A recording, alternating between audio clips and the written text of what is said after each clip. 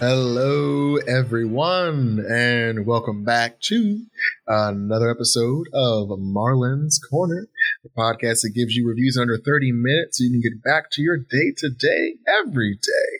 Today, we're going to continue in the realm of Apple TV. We're letting Netflix deal with whatever drama they're doing because, their shareholders are suing them. So while they deal with that, we're going to be in Apple TV land talking about The After Party and Severance. Now, The After Party is a 9-episode series directed by Christopher Miller, who is very familiar with comedy and all things raucous and raunchy. He's the man behind 21 and 22 Jump Street. And when you look at this cast, you can kind of see why it makes sense for him to helm the station here. We have Tiffany Haddish, Sam Richardson, Zoe Chow, Ike Barinholtz, Ben Schwartz, Ayana Glazer, and Dave Franco, to name a few. Now, what this series is about is a high school reunion that ends in a death. And every one of the classmates is a suspect. Now, when the detective, played by Tiffany Haddish, grills each and every one of the former classmates, each of them gets a chance to tell their version of the story. And in choosing to do so, the story changes in order to show their perspective. And by that, I mean cinematically, the way in which we view the same scenes over and over again shift depending on the person's character. For instance, if someone's more of a romantic comedy character, what we wind up seeing are the scenes that are very playful, very lovey-dovey, very geared towards rom-com. And we see someone who comes in with more of a Transformers or Fast and Furious vibe. We see the lens flare and everything's focused on aggressive aggro man dialogue. So we definitely get a chance to kind of see this being playful and played throughout the series as we get a chance to see everyone's side within these 9 episodes. What's also interesting is the focus on a high school reunion whodunit murder. So we've seen plenty of high school reunion movies and whodunit murder mysteries, and choosing to combine the two, we get a chance to see that high school is a breeding ground for alibis. In a world where, there's a lot of emotion, a lot of hormones going around, there definitely is a lot of aggression. And with this series in particular, we see a lot of these characters all face the same question, and that is, what would I be today if I did things differently? How could I have made a better life for myself if I took a different chance with a different person? And so with each story we get, we see the individuals point blame more or less at the show's, I would say he's, the unequivocal villain. And that's Dave Franco's character, who plays an individual by the name of Xavier. Now, in the show, rightfully so, he definitely does a lot of messed up things that harm and affect a lot of people. And when each person tells their story, they hint and touch at where in which Xavier has done something that has negatively impacted them and has made them miserable. And by making them miserable, he almost robs their agency from them, but more or less they relinquish their agency at the end of all these negative moments with them. They feel like they're in a rut, and they kind of just steer within the life that they're in, always placing the blame on him, but not really choosing to do anything different with their lives. And ultimately, there is definitely a worry around, are these characters going to have a moment where they're going to somehow realize their agency and steer things back in their favor? And we get that once we find out who the murderer is. Now, I'm going to be doing some spoilers to talk about the end of the series, so if you want to pause here and come back later, that is absolutely fine. Throughout the show, we get a chance to see Ben Schwartz's character, who we all know that Ben Schwartz is hilarious, he's funny, he's goofy, he's wacky, and he's definitely the favorite of this series. And as we watch and observe everyone discuss the ways in which Xavier has harmed them, we don't really see that happen to Ben Schwartz's character. And when we do find out eventually that Ben Schwartz ultimately murdered Xavier's character, he gives us a story where he blames his lack of fame and lack of success on Xavier. And when we look at his story, when we look at the story of others, we don't really see a way in which Xavier purposely harmed Ben Schwartz's character. We see it after the fact, meaning after he's already been famous and they've had a conversation and there's an argument going on, but we don't really see him being targeted. Instead, what we do see is Ben Schwartz is a high school student who has big dreams of fame. And like most high school students, he has that dream without a plan. And he considers himself to be the main character in a bigger story. So when he graduates high school and his story doesn't work out the way in which he thought it was, the only one he can blame is the friend who he kicked out of his band. You know, Ben Schwartz kicked Xavier out of his band because Ben Schwartz believed that he had the talent to go solo and Xavier didn't. So upon graduation, when they go their separate ways, and Xavier is the one that gets the music career, gets the movie career, gets the mansion and the money, Ben Schwartz believes that his life was stolen because of Xavier. He, of course, does not acknowledge or see that Xavier as a character had wealth, had the connections already established, and then got famous. Because mind you, both of them have no talent whatsoever. They're both not great artists. But Xavier, on the other hand, is the one that has the connections in order to achieve said dreams. And instead of seeing those privileges within Xavier, Ben Schwartz's character believes that he was the most wronged. And he chooses to seek his revenge by murdering Xavier. And it's with this revelation that the other characters around this murder victim realize, oh, not only were you not targeted purposely, not only did you insert yourself into this drama, but you've been harboring this anger for so long and not really doing anything with yourself. Something that we've all been doing. We've all been harboring our anger and not really knowing how to live our own lives. And I've just been excited for this reunion and didn't really know what else to do. And so it's with the confession and arrest of Ben Schwartz's character that we finally see this adjustment to every other character to acknowledge this is the way and this is how I choose to change. So I can avoid being so obsessed with the past that I am unable to direct myself moving forward. And ultimately, it played for a very well directed and well written show. I think the only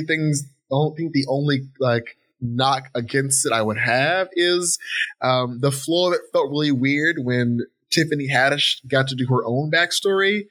It felt a bit weird because we were primarily focusing on one murder, and then we kind of go down the path of how Tiffany Haddish became a detective, which felt kind of strange. But overall, I would knock it by 1 point, so I would give it an 8 out of 10. It's still entertaining. It's still funny. You'll have a great time. Sam Richardson is just adorable in this with Zoe Chow. They're just such a cute little couple, and you'll be rooting for them the whole time. But yeah, The After Party, Apple TV, it is definitely a watch. Next up, we have Severance, also on Apple TV. Now, Severance is directed by Ben Stiller. Yes, that Ben Stiller. Zoolander, Mr. I Can't Turn Left. Mr. I'm Not an Ambu Turner, directed this 9-episode series. And the cast was pretty great too. You have Adam Scott, you have Zach Sherry, you have Britt Lower, John Turturro, Patricia Arquette, Trammell Tillman, and Christopher Walken. So it's a very interesting show in which the cast is also very diverse. Now, the storyline follows a character named Mark who leads a team of office workers whose memories have been surgically divided between their work and personal lives. And when a mysterious colleague appears outside of work, it begins a journey to discover the truth about their jobs. So that's a lot. It's very confusing. But let's just focus on what this show definitely talks a lot about, and that is work-life balance. I know. We've all heard it. It went from being, an op-ed thing to now every person who works at every job gets told that their office respects a work-life balance. And whether they fully mean that or not, it's now a part of the zeitgeist of work. Everyone says they care about it and is going to ask you about it. And it's now something that we all have to listen to, And I think what's interesting is that we are definitely different people when we're at work versus when we're not at work, When you're going to work and you're in your car and you're just like staring in your rearview mirror, or you're just sitting there like getting ready to walk in, that is definitely a transition from your outside self getting ready to turn into your work self. And I definitely I definitely do think that this whole like work-life balance has absolutely been co-opted by businesses in a way that most supports capitalism. And I mean, if you think about it, like, yeah, they'll tell you they have a work-life balance, but that won't stop you from getting a Slack message after hours. That won't stop you from being told, hey, you have a deadline and you kind of got to get it done. If that means you work extra hours, and hey, you're working extra hours. So it definitely is a term businesses will use, but not really follow. It's just something they feel like they have to say. And this show takes that concept of capitalism and this work-life balance phenomenon to an entirely other level. This show, like I said, talks about this surgery, this irreversible surgery that splits an individual's mind into two sections: your work self and your personal self. Your personal self, called your outie, is someone that is able to go out, get drinks, have a relationship, go on hikes, just basically enjoying life. And they never have to worry about what's happening at work. They never have to worry about, I have to reply to that email. They never have to worry about, do I have a meeting tomorrow? That's never their worry. All they have to focus on is whatever they're doing outside of work. And what's interesting is that when they choose to go into work, they step into an elevator.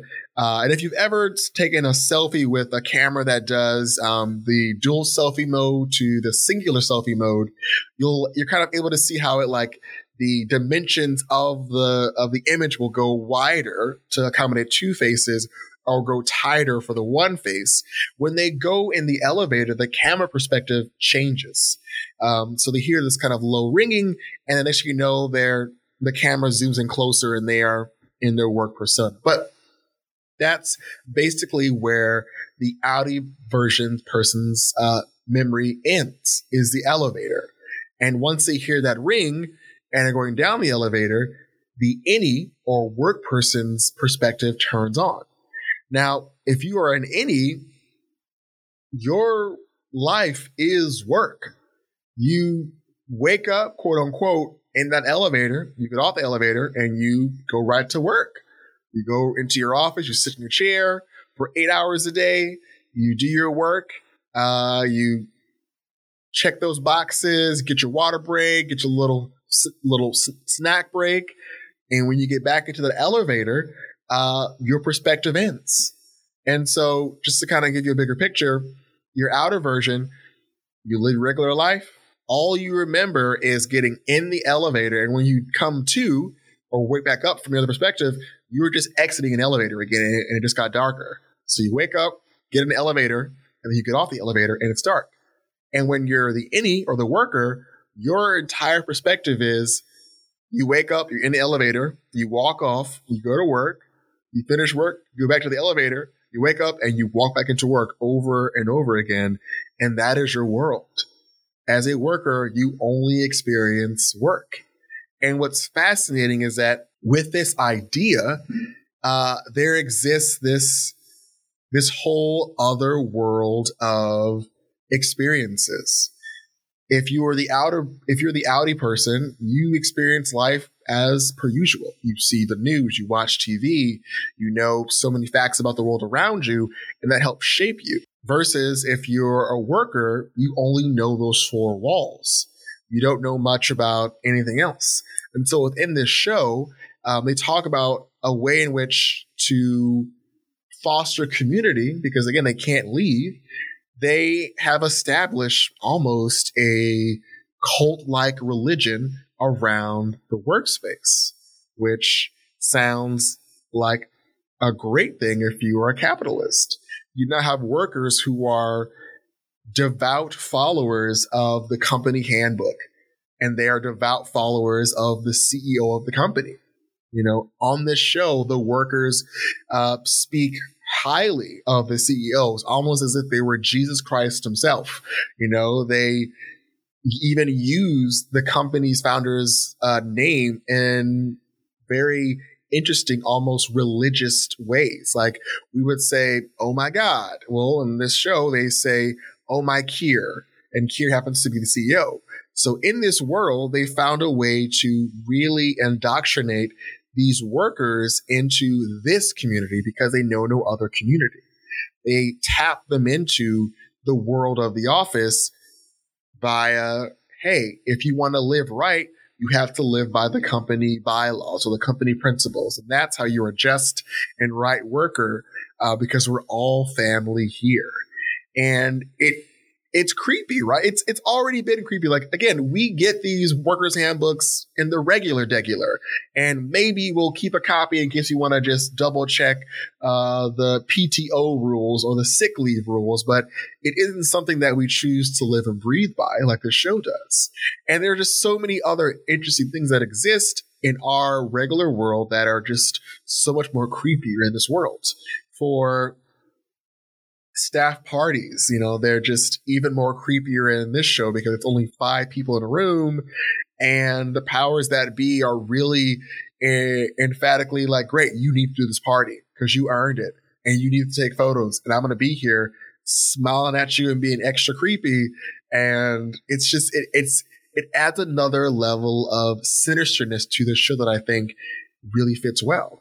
And ultimately, I think what also adds to the show is towards the end, you realize that the workers, the innies, develop their own personalities, and they develop a anger towards their outies. They develop jealousy. There's a certain character, Helly, who her innie character, and again, spoilers, her any character multiple times tries to inflict harm to herself in the hopes to elicit a response in her outie to quit the job they work at. She even goes so far as to hang herself in an elevator so that when the elevator goes up, she transitions back to her outie version of herself, who now is woken up violently to being strangled. And it goes on to show you that even though they are absent of life outside of work, they still themselves have developed a life, and that life feels inconsequential compared to the other version of themselves, especially when the other outie version of themselves doesn't even consider their innie to be a person. They consider their innie just to be a small factor or subset of their life and don't consider them worthy of worry. Like, hey, I'm living my life because I want to have fun, and you are supposed to just do this thing and not complain about it. And the show takes it even further when it's even hinted that the severance could be useful in other ways. There's a character who is pregnant, and rather than go into the physical pain of labor, this person will tap into their innie to do all the harsh, emotional, physical, painful aspects of labor. And then once it's all over and said and done, and it's all, taken care of, and there's like been medication and there's been patching up, will then swap to the outie version of herself because she doesn't want to deal with the hard things. And so now what the show is introducing to us is this other workforce that exists within one person, to where they can get the most out of this person, but it's the same person, but the person has agreed to do it to the other person. And it's just such an amazing idea to consider that you could subjugate your own mental persona to be to be the laborer and choose to live off of their work yourself. And it's just, and the more you think about it, the more difficult it is, because on the one hand, it's definitely, I can agree that it's kind of messed up that that there could be a version of me that would only ever know work, that would only ever praise a CEO for keeping me in labor, and would only ever know just a very niche four walls. I would feel bad if that person just did that and didn't want to do it anymore, versus me on the outside who gets to like travel and go see trees and sees the sunrise and sees the sunset and sees stars and sees so many beautiful things. I could say that I would feel bad if I did do this process and there was a version of it that was like, hey, I don't like this. I feel terrible. I feel awful. And what's worse is that once you create this person, this is a second life now. So if you choose to retire from work, that version of you won't ever turn back on. Again, this procedure is irreversible. That person will always be there. They will just not ever be used. They will exist in the back of my mind in a quiet, dark space forever. And that's messed up. And that, I think, is the hard part about the show, is that towards the end, you were trying to figure out, I mean, you kind of know who to root for, but for the nicer characters, you're also stuck being like, oh, there's two people in this one person's body. I like them both. How are they going to deal with this? Because one of them can only have this body for so long, or are they going to do like every other day situation? It's such a very interesting show, and I think it is worth a watch. I gave it a 9 out of 10. It is truly fascinating. I mean, Ben Stiller did a hell of a job directing this. Adam Scott does a great job acting in this. It just pulls you in. And I absolutely feel like this is definitely a critique of Amazon, specifically, as well as other big, huge billion-dollar companies that take advantage of people. So yes, Severance, I could talk about it all day long. It's just the idea of self-mental subjugation is just wild to me. But check it out. It is absolutely fascinating. Severance, 9 episodes. It is a 9 out of 10 show. And lastly, as we wrap up here, I gotta tell you, y'all, it is a tiring time. From the Amber Heard trial to the Roe v. Wade going on, there is so much happening. I mean, even to the Ukraine still happening, and Russia potentially choosing to declare actual, factual, full-fledged war. We are in a very stressful time right now, to say the least. With the Amber Heard thing, it always sucks when a person that is said to be a victim is not a victim. And however this plays out, I think ultimately the loser in this case is going to be any woman that chooses to call out any assault on herself, because now there are cases like this that exist that make it harder for every other person to reach out and say, hey, I'm being assaulted. So that sucks on that end, where we should always believe victims. And, I hope that however this ends, someone chooses to highlight the importance of believing victims, regardless of gender, because that ultimately needs to be said, because this is a ridiculous court hearing. It's all nonsense, frontwards and backwards. With Roe v. Wade, it's wild that, after questioning all these potential Supreme Court justices who all agreed beforehand that Roe v. Wade and Planned Parenthood versus are hey, we're going to leave that at the state level, that are now decided that, you know what, we're not going to leave it at the state level anymore. Now we're going to get involved. It seems very anti-conservative to have government involvement in things. So I'm very surprised that, I'm not surprised. It's very interesting that conservatives are choosing to have more government in their lives. So it's going to be very interesting to see what's going to happen moving forward with this. And with Russia moving into the Ukraine, I'm just, we're back in the Cold War. Time is cyclical, y'all. We're back to where we began. It's a wild time, it's a wild time. And I am taking a break from CNN and AP, Politico, and all types of news places and Twitter, because it's just there's so many facets of news coming in that are only attributing to just the anxiety I feel about the world and everything else. So take care of yourselves, everyone. If you got therapy, go do therapy. It's fantastic. If you got a friend, talk to a friend. If you got shoes, go for a walk, get some air, go for a walk. And remember, your time is valuable. So choose to do with it wisely, whatever you want to do with it. If you want to play video games all day, play video games all day. If you want to watch TV, watch TV. If you want to lie down in the dark and go for a nap, hey, that's my favorite activity. But with that being said, thanks for tuning in today. Hopefully next week we can get back to some normal fun. And just so you know, moving forward, we're going to be releasing episodes on Saturday because I work at a summer camp and we are about to start. So I'll be shooting and doing some fun editing with my editor and producer, Eaming, on Saturday. But I'll catch you on next time, next week on Marlon's Corner for another 30-minute review or less. Y'all be good, stay safe, and we'll catch you next time back here in the corner on Marlon's Corner. Bye. This episode of Marlon's Corner was produced in Richmond, California.